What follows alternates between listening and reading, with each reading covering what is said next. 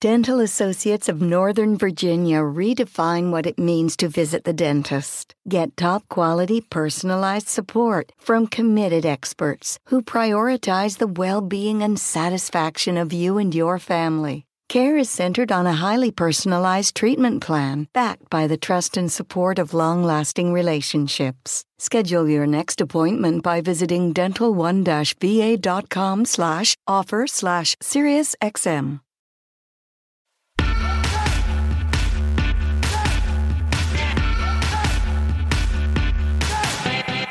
Hello and welcome to Hysteria. I'm Erin Ryan. This week, Alyssa Mastromonaco and I talk about how the old-timey sexism of the Ernst & Young dress code isn't actually that old-timey at all. Then Francesca Fiorentini joins Tien, Tran, and Kiran Deol to talk about ghosts, as in the kind that haunt abandoned amusement parks and the kind that haunt our nation's history.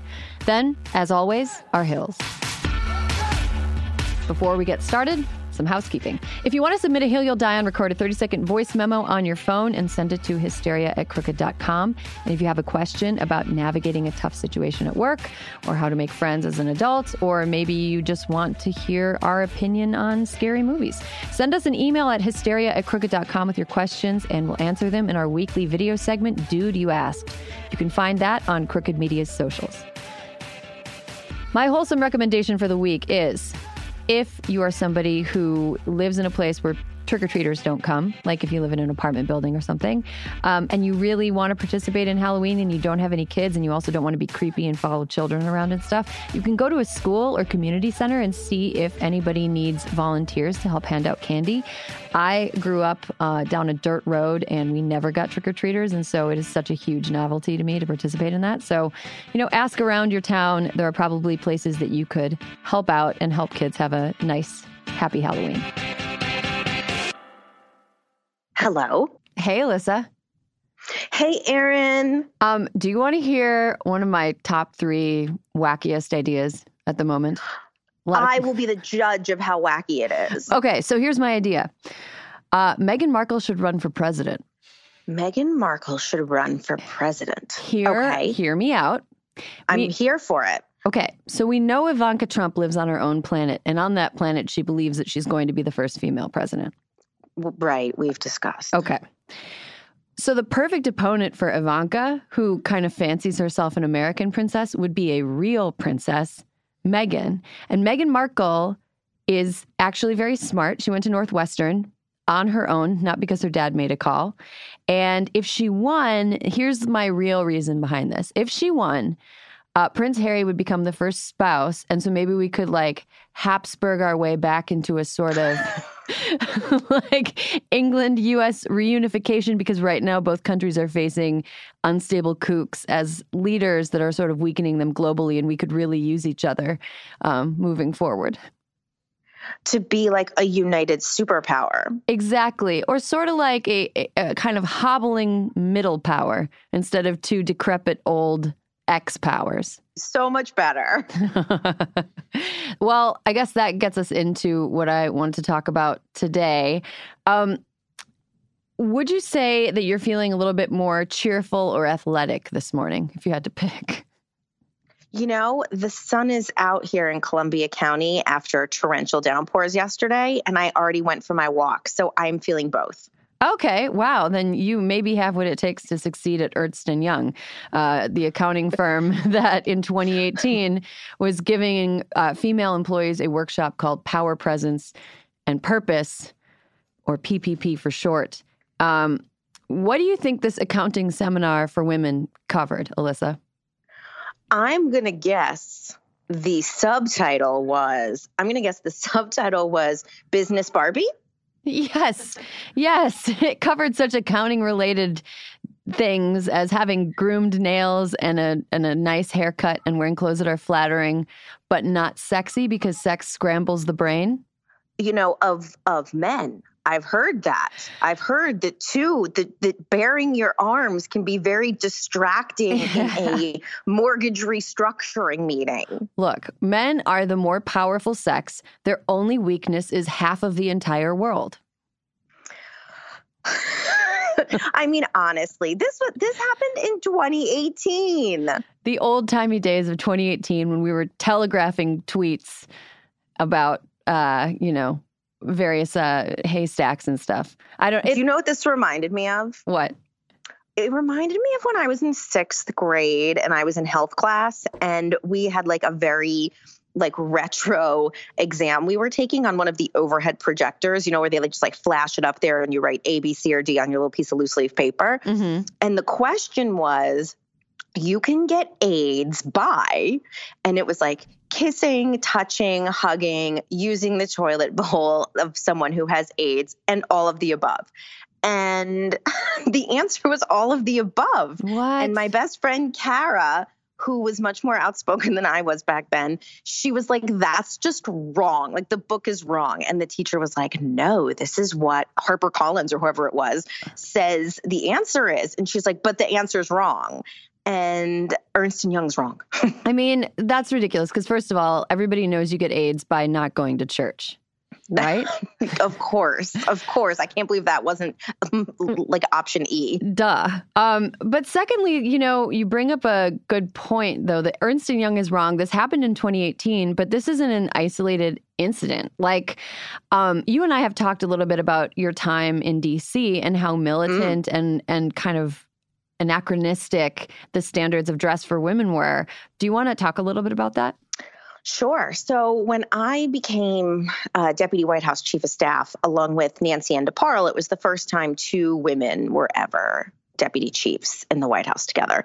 And there was a blog that used to field questions based on pictures that Pete Souza posted to the White House Flickr account about what Nancy Ann and I were wearing. Oh, my God. And it was actually pretty hurtful because I was very self-conscious because I was 34, 35 and a White House Deputy Chief of Staff. And here were these people being like, she's so inappropriate. I don't think she's wearing hose. Oh, my God, she doesn't have a blazer on. She's wearing a cardigan. And my all-time favorite, is she wearing flats? Well, to anyone listening who participated in that blog or agreed with the feedback, let me tell you, I worked with a bunch of guys, including a president, who were over 6 feet tall. They were like gazelle landstriders, and I was like a hamster on a fucking wheel. And so you're right. I put flats on so I could keep the fuck up because that was more important. But the reason that I kind of took that blog so seriously is that my formative experiences in Washington, D.C. and in government were in 1995 and 1996, when in 96, I actually was an intern for Congressman Bernie Sanders in his D.C. office. And the original Bernie bro. I'm an OG Bernie bro, except I was always very nice. And there was this very interesting thing because people were talking, Bernie's office was pretty liberal. So it's just dress what we would consider now professionally, pair of pants and a shirt, no flip-flops. Mm-hmm. It was pretty fine. But when you met interns from other offices, they had very, very strict dress codes. And it wasn't just for the interns. It was skirts for women. And I was so confused by this that I did a little research that I thought was interesting to share more than 20 years later, is that it was not acceptable for women, for senators, for female senators to wear pants on the Senate floor until the pantsuit revolution of 1993, when Senator Barbara Mikulski and Senator Nancy Castlebaum were like, fuck this shit. We're wearing pants. And so they wore pants and the rules. So there was no real written rule saying that they couldn't, but it was understood that you didn't. And the parliamentarian after that made it okay for women to be wearing pants as long as they had a suit jacket on. I mean, and this was in the 90s, and the Ernst & Young thing was in 2018. And I had to get my car fixed this week, and I was watching Strahan, Sarah, and Kiki, which I just learned is a show. It's hour 3 of Good Morning America. I was aware of that. Yeah, they had it on extra loud, and it did help momentarily drown out the paralyzing dread of being a mortal organism. But as I was watching it, they were talking about the Ernst & Young, they were talking about the training, and they were talking about it like, oh, it's so 50s. Isn't it crazy that there's these standards of beauty not that we're 50s. Right, but not 50s. But also, like, you guys are on fucking TV. Show me a female morning host that doesn't follow all of the guidelines that the Ernst & Young training laid out. Show me a woman without manicured hands. Show me a woman that has spent as little time in the makeup chair as a man doing the same job. Show me a woman that's wearing clothes that are kind of on the sexy side and not just like slim and flattering. Like, you guys are part of the problem, you know? And like, look, I've gone on TV before too, and it takes a long ass time in the makeup chair. I was just on CNN on Sunday, and like, they glued giant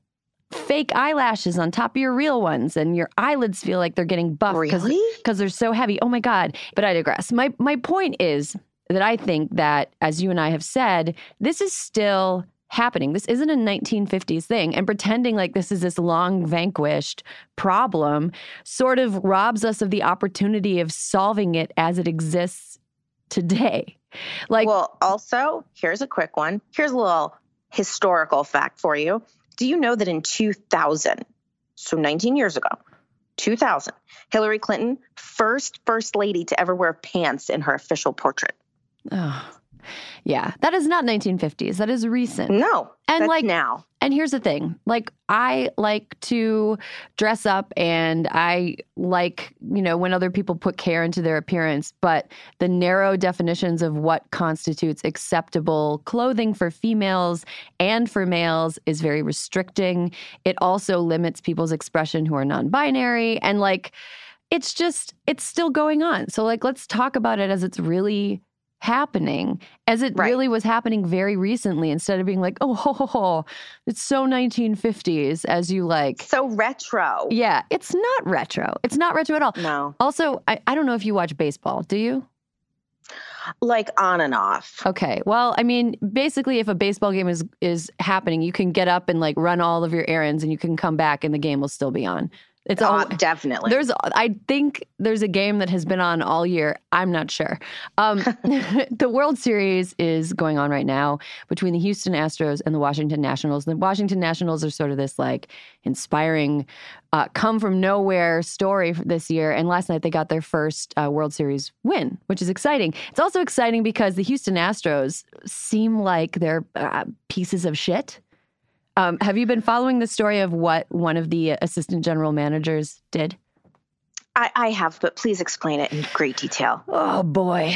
Okay, so the Houston Astros beat the New York Yankees to secure a spot in the World Series. And after they secured that spot, one of the assistant general managers, his name is Brandon Taubman, yelled at a group of 3 female baseball reporters who were at the after-game celebration. And he yelled, "Thank God we got Osuna. I'm so fucking glad we got Osuna." So I haven't been paying attention to baseball all year because, like I said, I just assume the game has been going on for months. But Roberto Osuna, is a pitcher that the Astros obtained from the Toronto Blue Jays after he served a 75-game suspension for allegedly beating the mother of his child. So the Astros obtained him as a sort of depressed asset, if we're going to be really bloodless about it. Subprime? Right, subprime. You know, Osuna had a pretty good he had a good season with the Astros. He was pretty adept at beating other baseball teams, but he didn't have a good game the night that Brandon Taubman yelled at the 3 female sports reporters.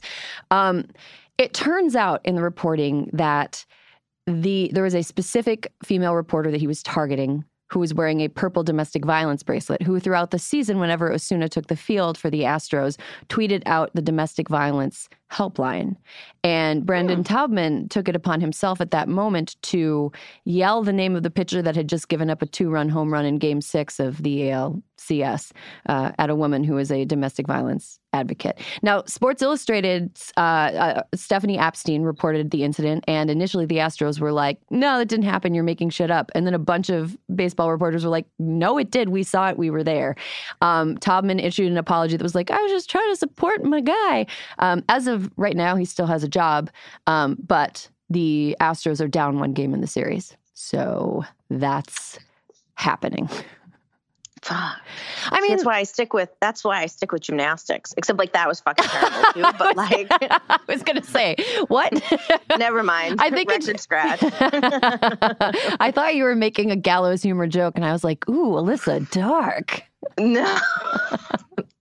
Unintentional. I mean, but here's like, I think the larger point that brings together the Ernst & Young story and this story is that pretending sexism and a cavalier attitudes toward women, pretending that that's over, is just a happy lie. And we have to deal with the like less comfortable reality if anything is ever going to get better.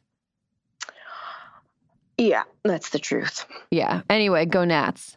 Alyssa, do you have any toasts or roasts for this week? I have a quick toast. Okay.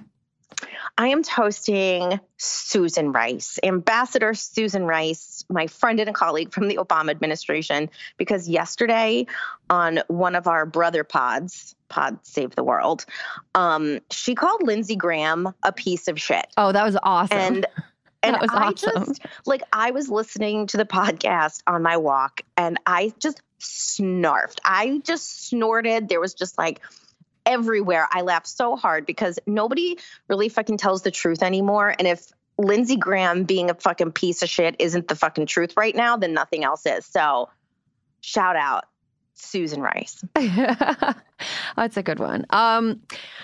I have a light roast to offer. Let's feel it. I want to give a little bit of and I know liberals get told that people on the left get told that we're always like eating our own, but I need to issue a little roast to Amy Klobuchar. I gotta bring it. I gotta do it. First of all, Amy Klobuchar has been a reliably good senator for the state of Minnesota, which is one of, I grew up very close to the border of Wisconsin and Minnesota. I had to get all my clothes from the Twin Cities because there were no towns big enough in Wisconsin close enough to have stores that sold clothes. So, I'm sort of a like adopted culturally Minnesotan. So I'm seeing a lot of Amy Klobuchar since the debate. During the debate, she was taking these very centrist positions, and she was trying to attack Elizabeth Warren and other people who are advocates for Medicare for All by saying that we don't know how we're going to pay for it. Amy Klobuchar also has kind of held herself out nationally after her quote-unquote moment as a centrist that can win states that, Midwestern states that the eventual nominee will need in order to win the White House. But here's something that gets lost in Amy Klobuchar's narrative about imaginary moderates that she's building for herself.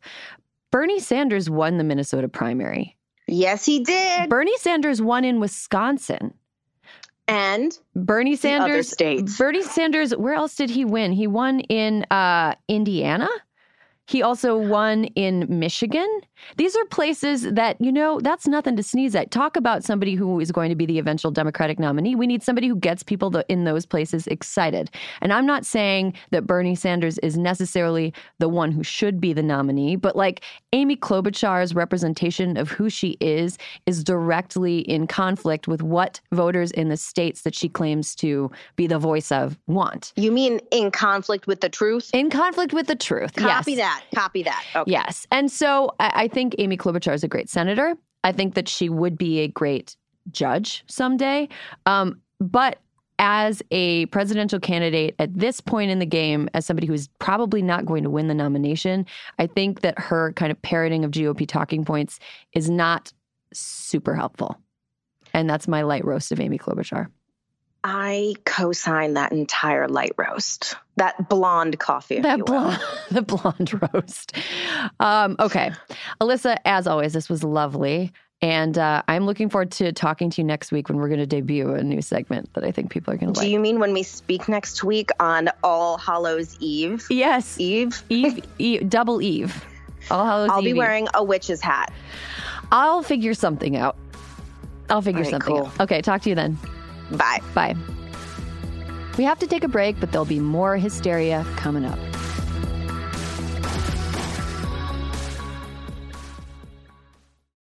Hysteria is brought to you by Viore. Tired of boring workout gear? Check out Viore. Viore's versatile and comfy products are designed to look great in and outside the gym, whether you're running, training, or even just lying on your couch enjoying the fact that your 2-year-old child is leaving you alone for 5 blessed minutes.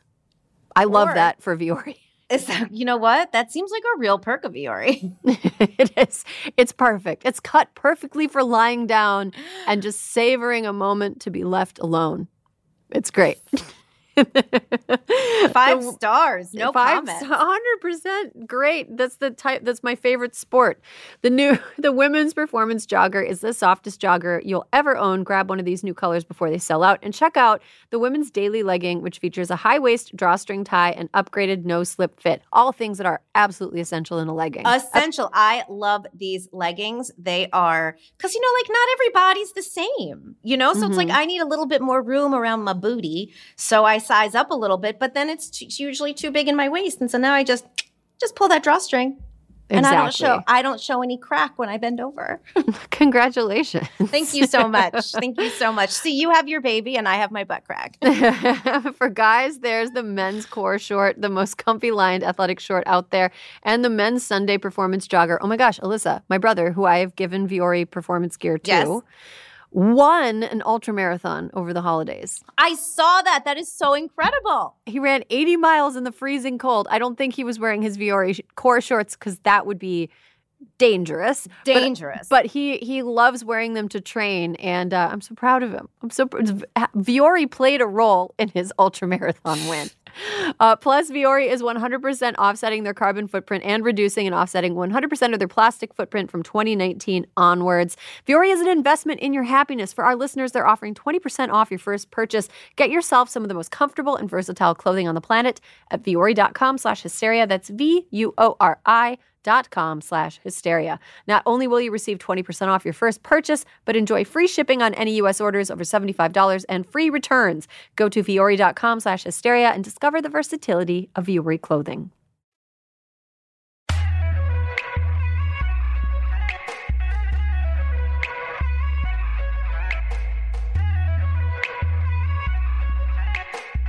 And welcome back. From a table strewn with free books and candy wrappers, we have reached the part of the show where we talk in a group about things that we find interesting. I want to introduce my wonderful panel today. First up, actor and comedian Tien Tran. Hello. Welcome back. Thank you. I feel like I saw you like 2 weeks in a row. Yeah. It's so nice. It's really nice. I really love being here. Good. How was your last week? Oh, it's been very chill. Yeah. Except it's hot outside. It's been very hot. I know that's a lie. Fact checked. I bought new jeans. Ooh. I'm wearing them, trying to see if I like them. Can't tell if it works with the boot I'm wearing. But we're just gonna live the day like this. Where do you buy your white t-shirts from? This is from And Other Stories. And I love their t-shirts, period. Yeah. I really like the way they sit on me. Nice. Oh, nope. Sit on me. I really like the way they lay on top of me. I think that's a good first pitch for the ad campaigner on these t-shirts.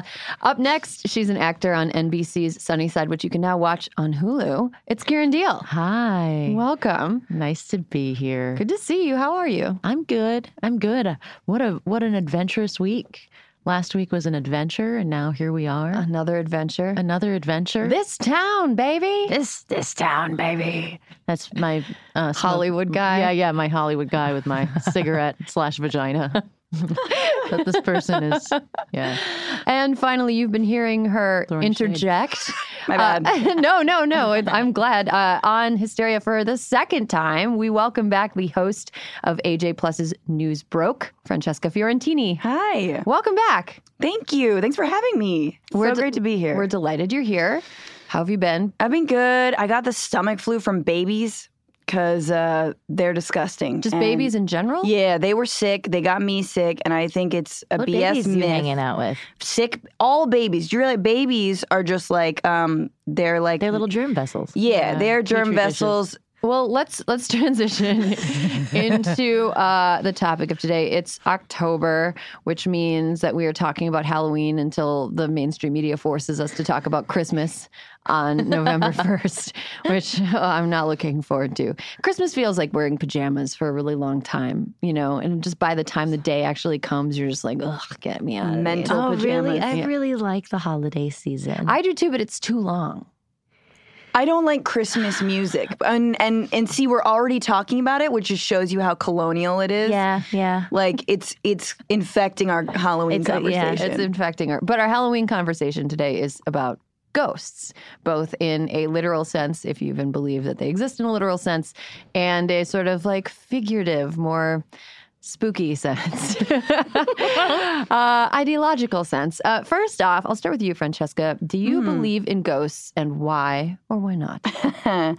Ooh, it's such a complicated question. Yes, for sure. I believe in ghosts, but I didn't always, and I haven't had any experiences with ghosts, but I believe certain people can see and are more perceptive, and I want every ghost listening to know I'm not your girl, okay? Don't show yourself to me. I don't want to help you. I won't help you. But yes, people who are like a little more empathetic to like whatever they've got to sort out before they go to the, other life and or complete death. I have an ex who I didn't believe in ghosts, but like when you date a Latino, it just happens. Like, it's just like, Latino America es mágica. Like, it's just like magical realism. I lived in Argentina for 5 years, and he had multiple experiences as like a kid where his entire bedroom was shaking. This is not earthquakes. It's like there was a home that he lived in, and his grandmother could see. This was like a crazy other story where she looked up and sort of took a step back, just sort of like gasped back, and she realized that she was seeing something. And according to her, that she saw a ghost, and the ghost had the exact same reaction, which was like, what are you doing in my dining room? So I definitely believe in the supernatural. But again, I haven't seen anything. Do you think that belief in ghosts was prevalent in your experience in Latin America because the word fantasma is so fun to say? Yes. Okay. That's my theory. Can we define ghost for the purposes of this podcast? What is a ghost to you? No. Patrick Swayze. Don't put that on me, Tien. It's a spirit. Yes. I guess it's a spirit that manifests in a way that people who are alive can register it. So something that is not of the physical world that somehow manifests in a way that is either sight, feeling, sound, some sort. It registers in a sensory way. So it doesn't have to be like Casper. No. You mean like not friendly? Or like a full form. Yeah. Like, like a hologram. No. It doesn't have to be like a Tupac hologram that appears to you in full form. No, it can be like, I guess like a poltergeist, which I got really fascinated by when I was a kid. First of all, I don't believe in ghosts. I am the total opposite. I think that most ghosts are like some form of vitamin deficiency or carbon monoxide poisoning. I think that it's like your brain can trick you into thinking so many things are happening. Like my ovaries can trick me into crying over like YouTube lead-in commercials. So like chemicals within your body can really influence your perception of the world. So I do not believe in ghosts. I do not doubt that people believe that they have experienced ghosts. And I do not doubt that different cultural lenses allow you to interpret different experiences as something supernatural. But I think everything has an explanation. And you know what? I'm talking like the character in scene 1 of a movie about ghosts. Yeah, really, you're going to get fucking spooked later. But have either of you, has anyone seen a ghost? I have not. Kiran? Well, I don't think so. Yeah, That's why I wanted a definition. I was like, do you believe in them? Ghosts? Yeah. I don't know what I think. But have you heard someone you trust who you're like, this person would not just make some stuff up, be like, yeah, there was a lady standing at the end of my bed and my sister saw? Because like I've heard many of those stories. And are you like, you're weird, I'm not hanging out with you? Or is it like, no? No, I don't think I've heard those stories. Like, I don't have family members who are like, but I grew up like in England, and England's real old. Yeah, a lot of ghosts over there. Yeah, that's real old. A lot of old buildings, a lot of old stuff. Yeah, the houses kind of smell. It's a whole thing over there. So here's an interesting thing: is that people who, so my boyfriend now, he's doesn't believe in ghosts either. But he's really excited that they might exist because for him, he's scared of death. So he's like, oh, that means there could be an afterlife. That's where I'm at. Okay. I'm at I don't think I believe in ghosts, but because I don't want to get spooked.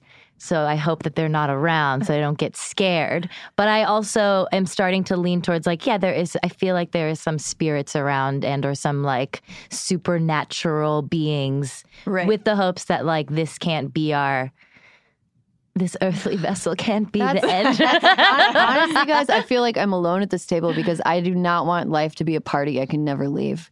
I want it to be over. Yeah, when the lights legit. go off, I want it to be done. And that's my response to him is no. Ghosts, if they do exist, are they're having a rough ass time. I mean, I just said Patrick Swayze, but that was cute. But I think in reality, he just wanders forever and is following Whoopi Goldberg around, or a much less adorable psychic who's get out of my head, and he's no, But I think that they're struggling. If they exist, they're struggling. They're holding on to life. And what's more beautiful than letting go of life? Do you think that The View would be better if Patrick Swayze's ghost would possess Whoopi Goldberg today? Absolutely. Yeah. Okay. Yes. I was like, where is this question going? I know. I was like, I don't know. The View. The View with a ghost. No, because now he's dead and she's still alive, and he could. We miss him. He was great. God, she should do it as a prank one day. So At least Meghan McCain, just replace Meghan McCain. I think Meghan McCain might be possessing that entire stage and cast. Yeah. Well, let's talk about the cultural purpose of ghost stories. What function do you think they serve? Kiran, you mentioned that in England, everything is very old. Why do you think that there are so many ghost stories over there? Well, they just have all the buildings are old, and Henry VIII. They have this. They have this tower. They got a lot of abbeys and stuff, That's why. There's a lot of old, creaky shit in England, and I don't know if you I think it's because the image in movies, when you go to something that is purported or made to be haunted, it's really got a very old colonial British vibe. Yeah. So it's when you're in those spaces, you're these places are very old. Obviously, there's a lot of stuff went down. And the history, just to interject, since I'm the only one who is a true believer. No, I know. A couple friends were traveling in, again, this is all you don't have to believe me because these are people you don't know. But my friends are very believable. And no, just a couple of friends who were traveling in the South, and they went to, they'd never been in the South. And they were spoken word poets, and they were performing. And I think they were in Georgia, and they were camping. And they were all right, we're just going to camp here. And I was like, cool, why not? I mean, California, we're camping's chill.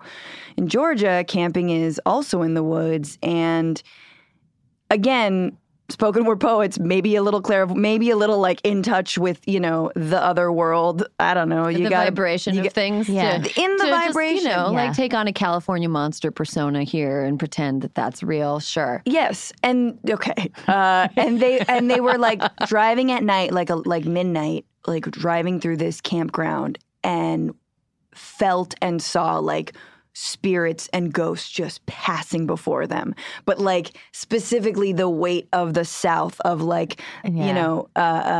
enslaved, runaway, Black Americans, just whatever, that density of evil spirit and sadness and attachment to life. They felt that and saw that in their car. So I don't think they got out of their car. I think they slept in their car. Yeah. So anyway, that's nuts. And then that might have just been we felt a vibration of this horror of slavery. But the way they said it was no, we saw real ghosts. Well, that brings up an important and interesting point, because Kiran, you mentioned Henry VIII did a lot of head shopping, and in the U.S. we have a really atrocious history of hurting and enslaving people. Do you think that sometimes ghost stories serve the function of reminding us that history like making it so that we can't forget history in case we were on the road to repeating it, but at the same time kind of sanitizing it from the present, like, or the present acting as though like this is something that happened in the past and it haunts us, but we can move on. We've moved on.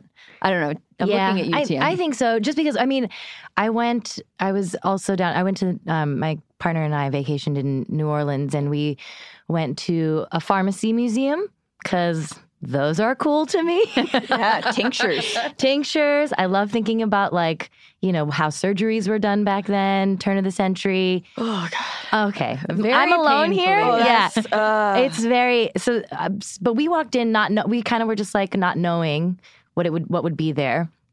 And we walked in and had a great time, but then felt kind of like that there was bad energy there, and then walked out later and learned that it had been, it was one of the most haunted places in New Orleans. It's part of their like tour, and that they had like, that the pharmacists and doctors had used enslaved folks to test out certain surgeries and or, you know, just terrible procedures. Like, yeah. And that did not come up at all in the museum itself, but they told you that it was haunted, but then we found that out later. So I feel like From who told you that? we were looking, what? when you were just looking. We were it up? looking it up. We were looking it up afterwards. But I think like places like those haunted tours in the South that go to these like very places where folks have been like harmed and enslaved and tortured and hurt, they just like, I feel like ghost stories kind of gloss over that to allow you to be like, ooh, we're getting spooked. And so like you said, like a sanitizing of our histories in a way that seems like spooky and scary, but not really reckoning with what actually happened. My experience, like I just did Halloween Horror Nights. The cast of Sunnyside went to Halloween Horror Nights. I've never been in Universal Studios, right? And it's like they have these mazes, and then they have these monsters that like jump out at you in the mazes and stuff, and then they have people dressed up in the chainsaws. So I really didn't know how I would react. And I thought it was delightful. I was laughing, and like other people were crawling on the ground and terrified, and I thought it was very funny. I am not surprised by this reaction that you have in that place at all. That feels perfect. This to all me. tracked. Yeah. It was like You're like, are you guys union? Cool. Yeah. It was, well, I think, but I was thinking about like, why is it? It was like somebody would jump out at me, and I'd be like, I felt like a baby, and it was adult peekaboo, and I was just like, and I was like laughing and clapping. I thought I'd it was be the person crawling on the ground. And Yeah, I same. thought it was, but here's the reason why. It's like, I know that like when you go into Universal Studios, they can't touch you. I know they can't touch you. I know that it's a lawsuit if they touch you. And I've been in a lot of very dangerous places, like actual dangerous places. And so it's like, you know, I don't know. There was something about it where I was like, and I kind of joked about it on the internet, but I was like, no, but like I think having a career in entertainment's very scary. You know, I think systemic racism and sexism that you face on a daily basis is like actually terrifying, you know? And I was like, monsters. Yay! Yeah. So fun. Yeah. So fun. But that's like one of the rules of like ghosts in terms of in the ways that we traditionally think about them is like, ooh, it's the past. It's people that got deeply wronged. I mean, unless you're in Japan where the ghosts are mega scary. But you know, the theory is, or the idea is that they can't actually hurt you. They can pass through you, they can scare you or whatever. But if you're in Japan, it's like I was reading about Japanese ghosts in prep for this, and it was like, holy fuck. Damn, what do they do? Yeah, what's their There, thing? like there is possession? one Hanako-san, or Hanako of the toilet. It's a Japanese urban legend.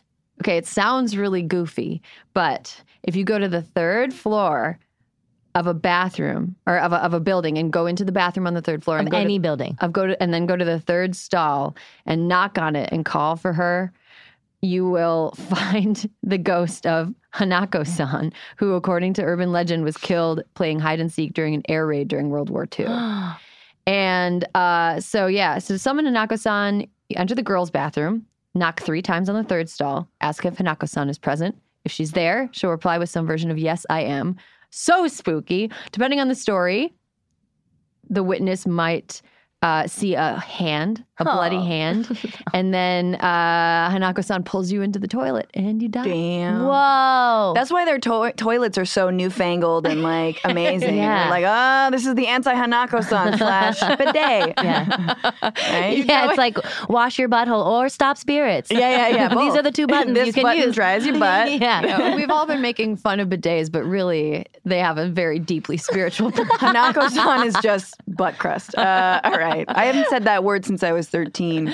I never heard. I've never heard it either. Didn't know that was a word. It was, Yeah. oh, butt crust? I was really into that word. Anyway, tweet at me if you as well were into butt crust. I mean, but I think like the Hanako-san story is a good example of like the elements that make a good cultural ghost story is like some kind of trauma that happened specifically in that place, some sort of like unforgivable wrong that was done, and like the taking of innocent life and then the vengeance of that life on the people around them. I like the specificity of the directions. Yeah. I think that what makes it something, it's like go to the 7th floor, knock on a window, but it's the 3rd window from the right.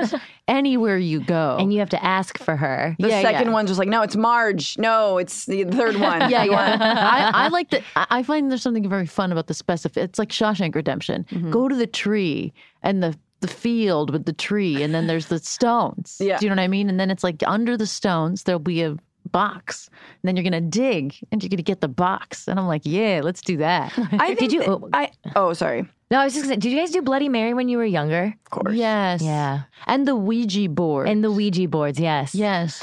There is a book, and I don't remember the name of it, but it's got the word magic in the title. But it was a few... Heard of it? Yeah. Magic something. Did you say there was a book? There was a book. It's got magic in the title. I'm not a big reader. No, but it came out a few years ago, and I think it was a journalist, and she basically wrote about when we give up all belief in magic or the supernatural, like what do we lose, and how some of these stories, and specifically she was talking about gnomes and fairies, which people in the Nordic area in like Scandinavia, they super believe in that. I've heard other folks look me in the eyes and be like, oh yeah, I saw a gnome. Gnomes like babies, which we know they do from like dumb cartoons, but like anyway, so I've heard stories of gnomes also, but it was a nice book because it was like, yeah, it doesn't make logical sense. Yes, there's no reason. Yes, when you die, if you're not religious, you probably believe we all just go back to the ground. Yay.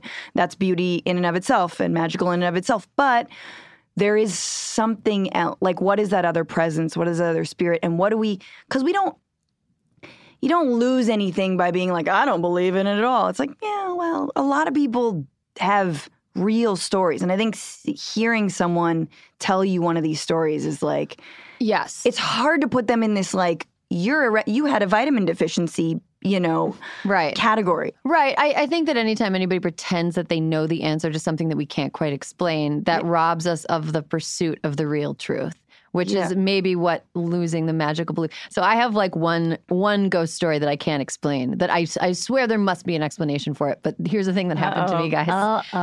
Here's the thing that happened to me. Was there a gnome? Because I'm still thinking about the gnome in my grandfather's garden, and I was delighted by him. Maybe he was your friend. Also, gnomes and fairies can be mean, aren't they? Okay, that's what I just wanted to clarify. Yeah. They're in Shakespeare. Yeah. Do a little reading. Oh, yeah. Everybody's nice and shady. Wait, you have a gnome story. I have a Wendigo story. Mine is very simple. Mine was just that my granddad had a gnome in this like very beautiful British garden that was like his garden that was very beautiful on a corner lot.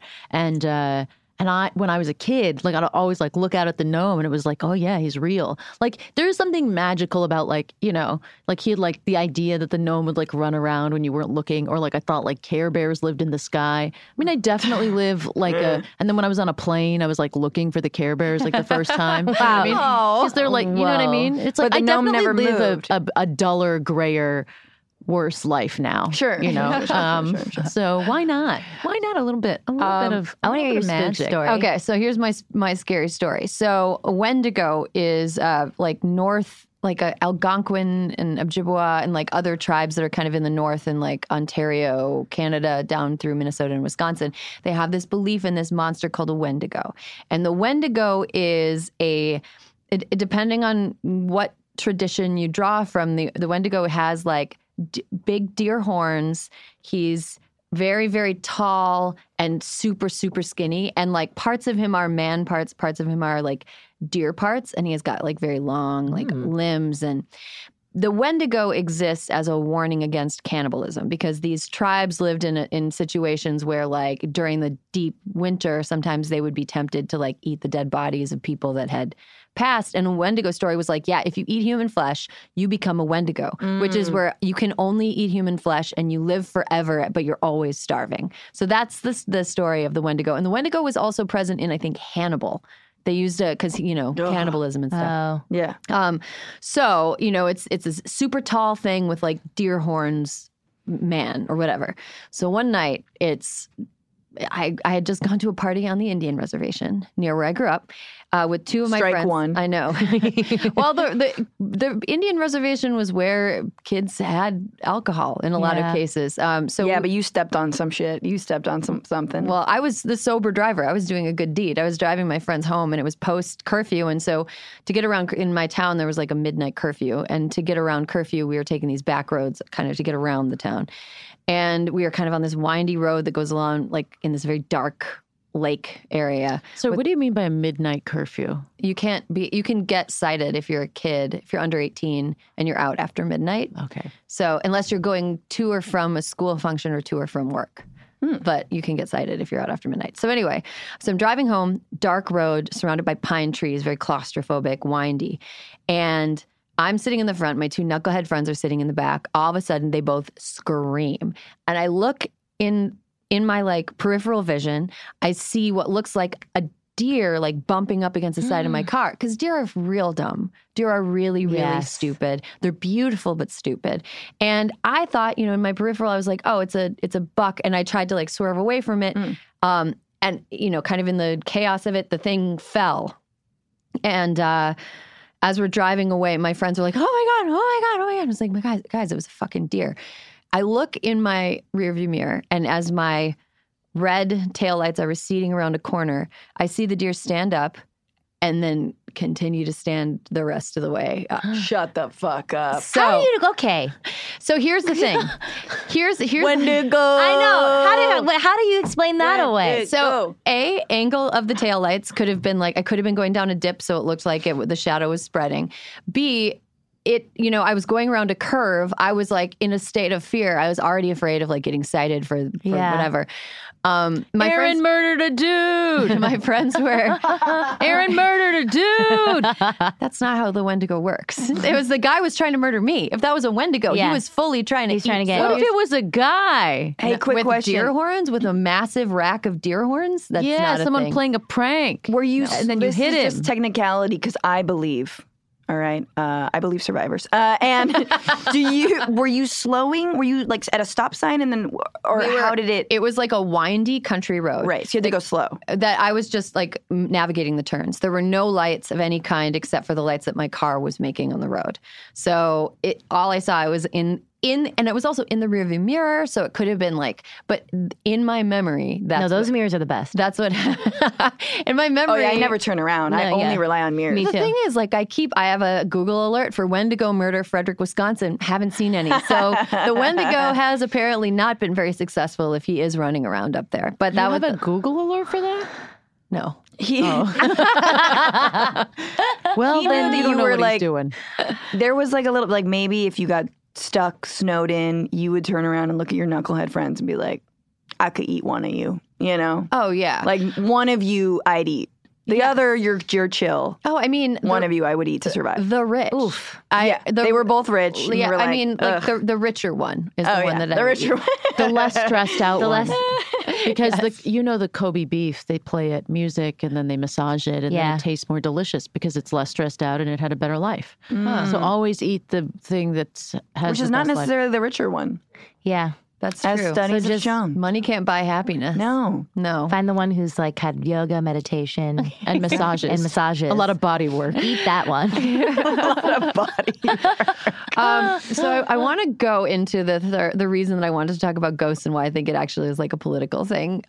Because I think that the idea of things dying and then coming back is something that's like very present in the news cycle right now. Like, oh, whoa, look, we have this old-timey racism. It's coming back to life. Or like, oh, people don't like Jewish people anymore. That's coming back.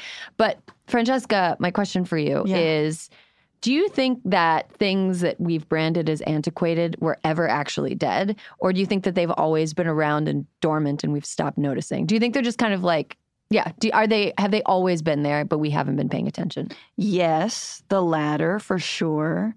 Do I think Jeff Sessions is like a reincarnate of a professional witch drowner from the 18th century? Yes. Yeah. Do I think...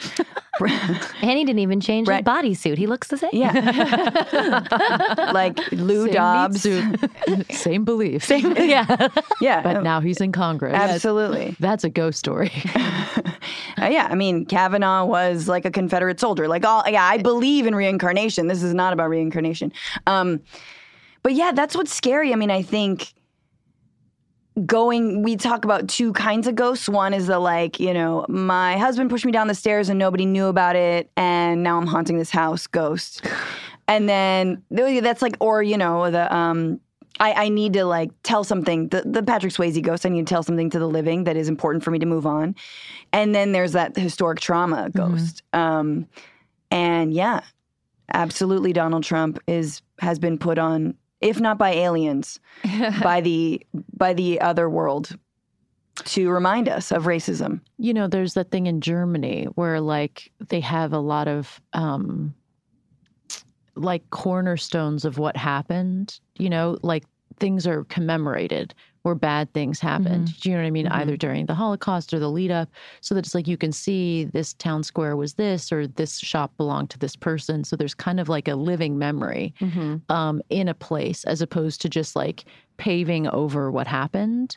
And I wonder if that, like, how does that, I'm curious in the ways in which that heals and like heals a nation to an extent through commemoration, through acknowledging, what has happened in the past in a real way, right? Like when you try to ignore your own feelings and then you feel worse. Yeah, I think people in America love a movie ending. They love a resolution of a story, and we love to pretend like, well, that's it. History's done, and the good guys won, or whatever. But really, I think that isms like sexism, racism, xenophobia, bigotry of all kinds, all the isms, isms and obias, yes, isms and obias. For sure. What a good Mary Poppins song. Go for it, Tien. I think it's sort of like, I'm more on like what you're saying, Kiran. I agree that it's important to have reminders. Like we need to treat racism like the Babadook that lives inside of our basement forever, and we're never going to get rid of it. And we have to just acknowledge that it's there. Otherwise it's going to come and like hurt our kid. That just seems like the way forward. But I mean, I think for sure Germany's got it way better than the U.S. when it comes to reckoning with its past and making sure it doesn't repeat it. But I agree, like in a small way, when bikers get killed and there's like that coalition that puts a painted white bike wherever the biker was killed. Have you seen these? Yeah. The ghost bikes? Ghost bikes, right? So it's like kind of remembering that someone died here, and also be careful and look out for bikers. Yeah. We should have that with like MAGA hats when this is all over. Just paint them white and hang them places. I think so. I think so many of the memorials and things that we use to commemorate in the U.S., like it is framed in a way where those who are in power, like, white supremacy, is like celebrated for making decisions. So like to change it, there are so many statues where you'll have like kneeling Native Americans like thanking white saviors. And the way that that's commemorated, I think, informs how we today still don't see that as like we've solved it. Like I think that sort of commemoration is kind of haunting us because we think that those things have already been solved, and yet like it's sexism, racism, homophobia is still a huge problem, has never gone away. But we still give pats on the back to the people in power who say they have like fixed these things. Yeah. Well, nobody likes to acknowledge that the reason that they have power is because people who didn't deserve it suffered great injustice. Yeah. And this idea of like identity shifting, right? It's like one of the reasons that conversation's so challenging is because you're not just asking for someone to acknowledge someone else's pain. It's like if somebody believes, no, I worked very hard and I deserved this. It's like you're also asking for them to shift their own notion of privilege. And then that shapes how you see your own identity. And that's, I think, why reckoning with because you might have worked very, very hard. If you're in Congress, you probably did work very, very hard, and that's real. And also, you probably had a ton of advantages over people in the last 50 years, especially if you've been in there for a minute, right? So both of things can be true at once. Does that make sense? Yeah. I mean, there's I was an English major, and I had this book, these books, and there's just a lot of legacy. Yes, heard of them? Heard of them? It's weird. Oh my God! I know that you said I know you didn't don't read. read earlier, but pages very thin, glue, a lot of words, a lot of glue. But one of the tracks was so. I don't remember the name of the tribe, but it was a Native American, a speech that was transcribed by an American man. And it's one of, that was I'll bring it for you. I'll bring it in. I'll find it. I'll bring it in because it's at my house. But it was one of the most haunting things I've ever read. And it was really heartbreaking. And I was in my 20s when I read it. Do you know what I mean? And I remember thinking, how is it that I've never read or seen anything like these words, about the idea of defeat and the way that, you've killed my family, you've killed everyone, you've taken everything away from us, and, and this isn't a victory, but I don't want you to continue murdering. Yeah. I mean, that reminds me of, you guys know about the ghost dance?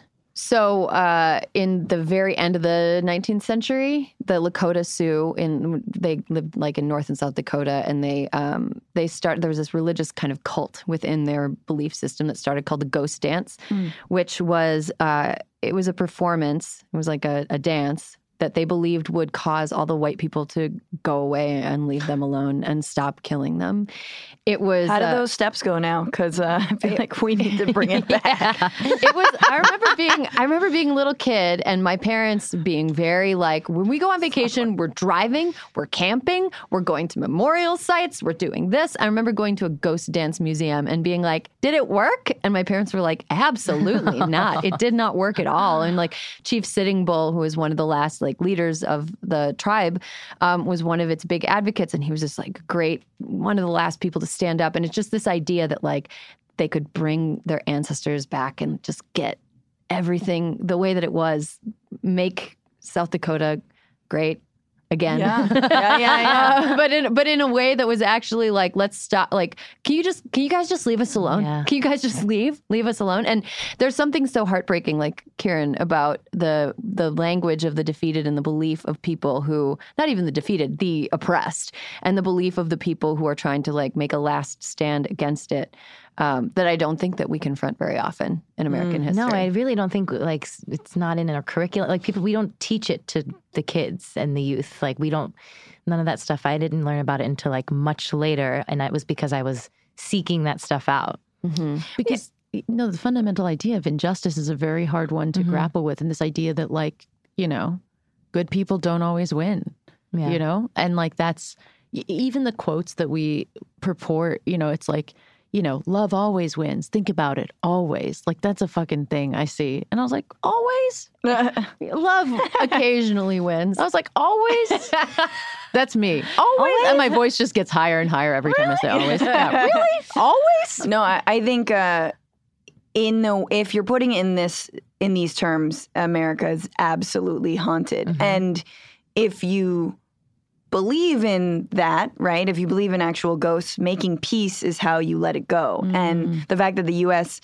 continues to run from our past and run from our history ensures that we will continue to be haunted, rather than being able to sort of, as in Zen traditions, you say invite the monsters to tea, or invite these spirits to come sit with you, all the negativity, all the scary stuff, don't run away from it, don't shut it out, invite it to tea, make peace with it, see what it wants, it needs to be heard. Our histories is how I'm going to say this now. Our histories and our traumas should be heard and like remembered and kept alive in a way that is respectful. But no, instead we're doing the opposite. Yeah, we are.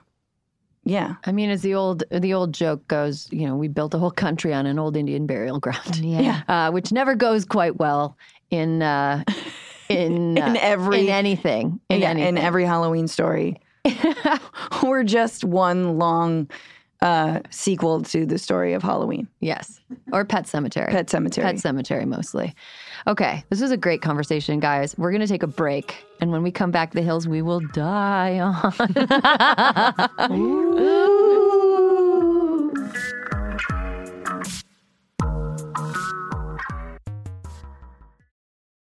As a chef and a restaurant owner, I'm as meticulous about my cookware as I am about my ingredients. That's why I love Made in Cookware. Each pan they make isn't just designed to perform, it's crafted to last. As a mom, I love that I can trust Made In. It's made from the world's finest materials, so I can feel good about what I'm feeding my family. I'm Chef Brooke Williamson, and I use Made in Cookware. Shop chef quality pots and pans at madeincookware.com.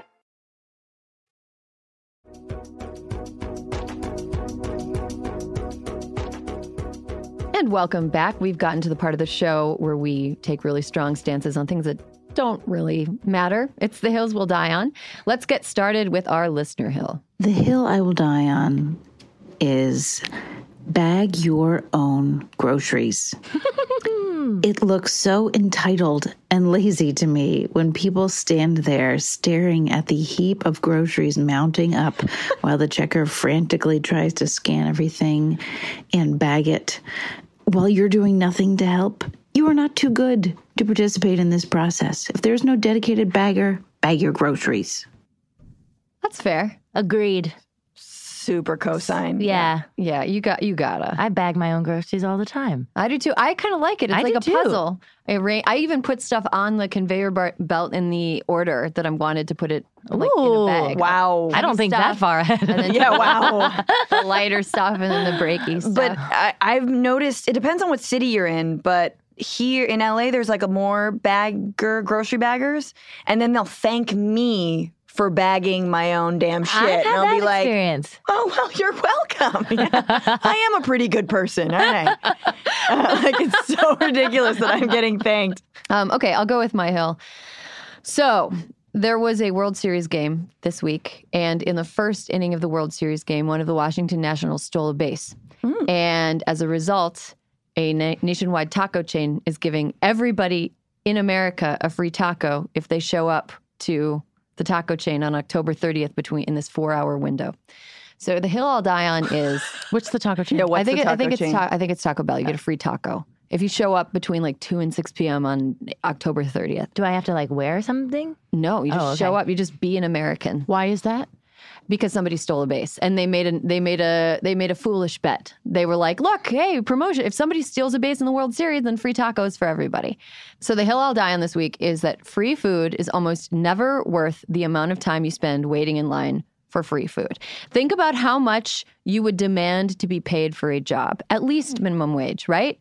Mm-hmm. A taco is worth like 60 cents. How much time are you going to spend waiting in line for that 60-cent taco? I will be personally avoiding it unless I'm there for the spectacle.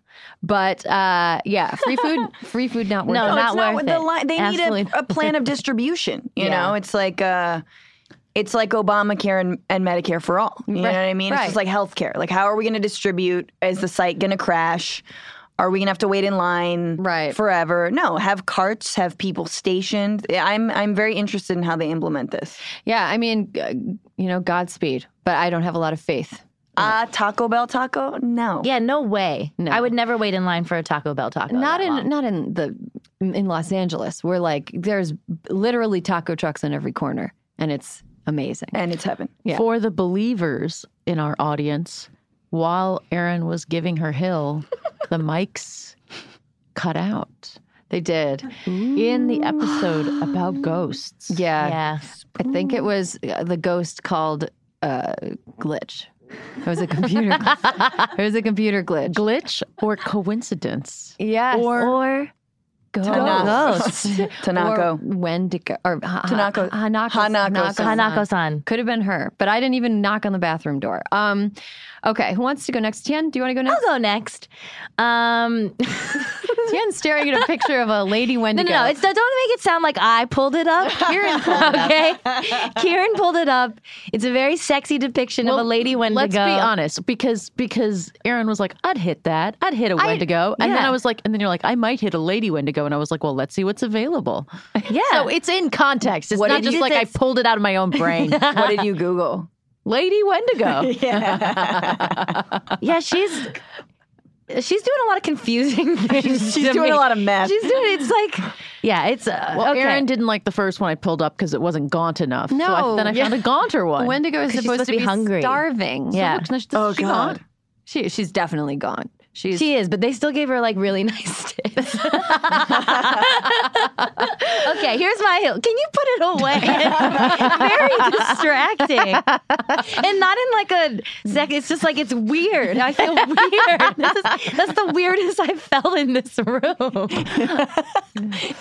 It's because it's the ghost episode. It is. It's the ghost episode. And also, this Wendigo is standing with like its back to me, with its shoulders back, looking over its shoulder with blood dripping down its mouth and a huge boob just like pointed back at me. And it's like seductive but creepy and gross. Everything's wrong. Don't make eye contact. Yeah. You could do it.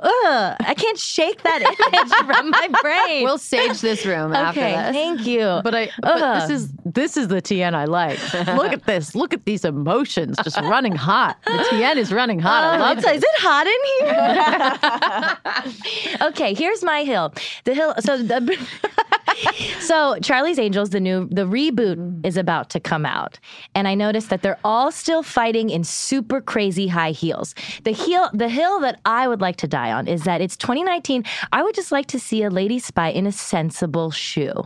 I would like to see like her in a little black dress and Merrill's. Like I just want her to be all dressed up, looking like so fierce, spy. But then when you get to her feet, she's like in shape ups. Like I want. Or Doc Martens. Or Doc Martens. Like I want like a very... I would choose like waterproof Keens. Yes. Like good for the river when you're running through it. Yes.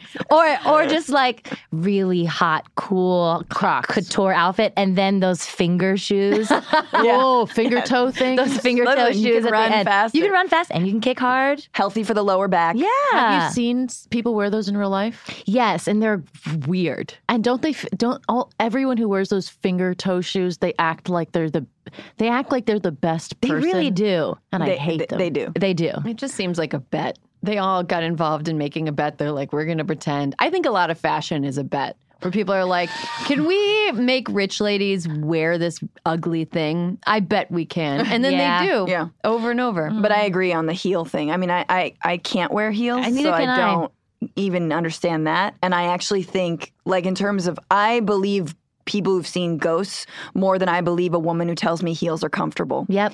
I will, like any day, a woman tells me, oh no, they're actually really comfortable. Bullshit. I don't believe a word that you're saying right now. Yeah. Tell me about a ghost? Hell yeah. Also, if they were to fight in heels, I just want a little more reality. Like I want it to be like kind of hard, and they're like, and when I run in heels or wear heels, I'm like, like I want to see that kind of fighting. Kristen Stewart, man, I don't know. So conclusive. I want to see that kind of fighting. Wobble, wobble. Kiran, what hill will I die on? This is a true thing. Dog Reiki is a thing that exists in Los Angeles. There's about 7 companies that do it. Not one company, not 2, not 3, not 4, not 5. Yeah, I'm going to keep going. Not 6, about 7 companies that do dog Reiki. And it makes me understand why people in other parts of the country are like, they should fall into the ocean. Francesca. Oh, Let's do your hill. okay. I was thinking super superficial, but it's supposed to be. Maybe you've done it before. Maybe you haven't. Wearing a thong to bed. Never, ever, ever, ever, never. Just never wear a thong to bed. I can't stand it. I think that's like something like oppressing you in your sleep. It's obviously worse than not as bad as wearing a bra to sleep. And the women who are like, but it keeps them perky. Shut up. That's not real science. Yeah. That's not real science. That's bullshit. Yeah, my boyfriend said it keeps them perky. No. But also, like, so every day I pretty much have like 2 pairs of underwear because I can't sleep in a thong. It's so fucking uncomfortable. Yeah. Anyone else, like, right? I think you're totally right. I think you're right.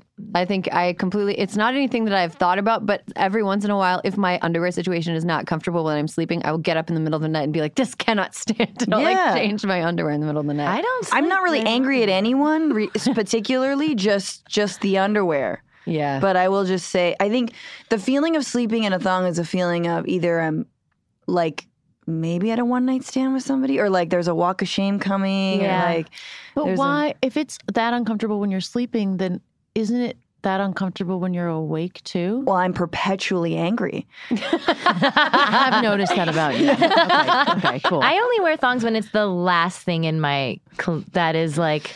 I support that. Yeah. It's your 4th string It's my quarterback. it truly is. Yeah, I had to like bring them up from the minor leagues to come. Would you be more likely to double dip into your laundry basket, and wear something inside out, or, one of those gestures, or would you go? Have I done that? Yeah. Well, but the choice is between a thong and in one I've already used. Yeah. Yeah, I've done that. I've skipped the thong and gone to something I've already worn, flipped it inside out. Yeah. Mm-hmm. I love how the last things in your underwear drawer are either like the most grandma up to the belly button underwear for me. Usually I've borrowed from my mom.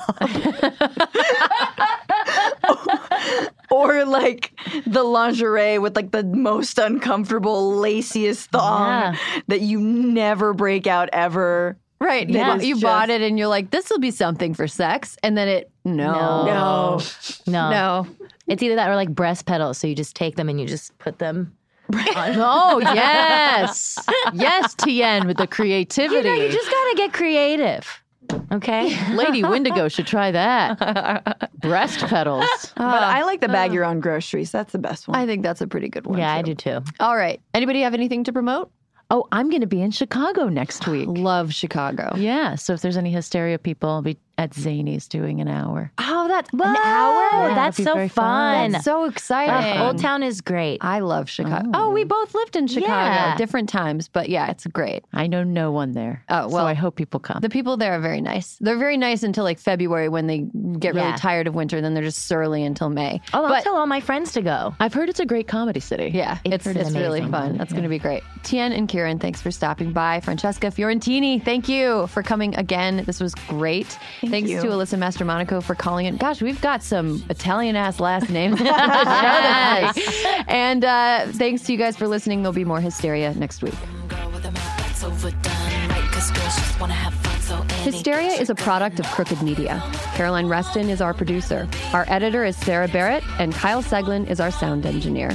Thank you to Juliet Beckstrand for production support, and to our digital team, Elijah Cohn and Nadina Melkonian, for filming and editing our video content every week.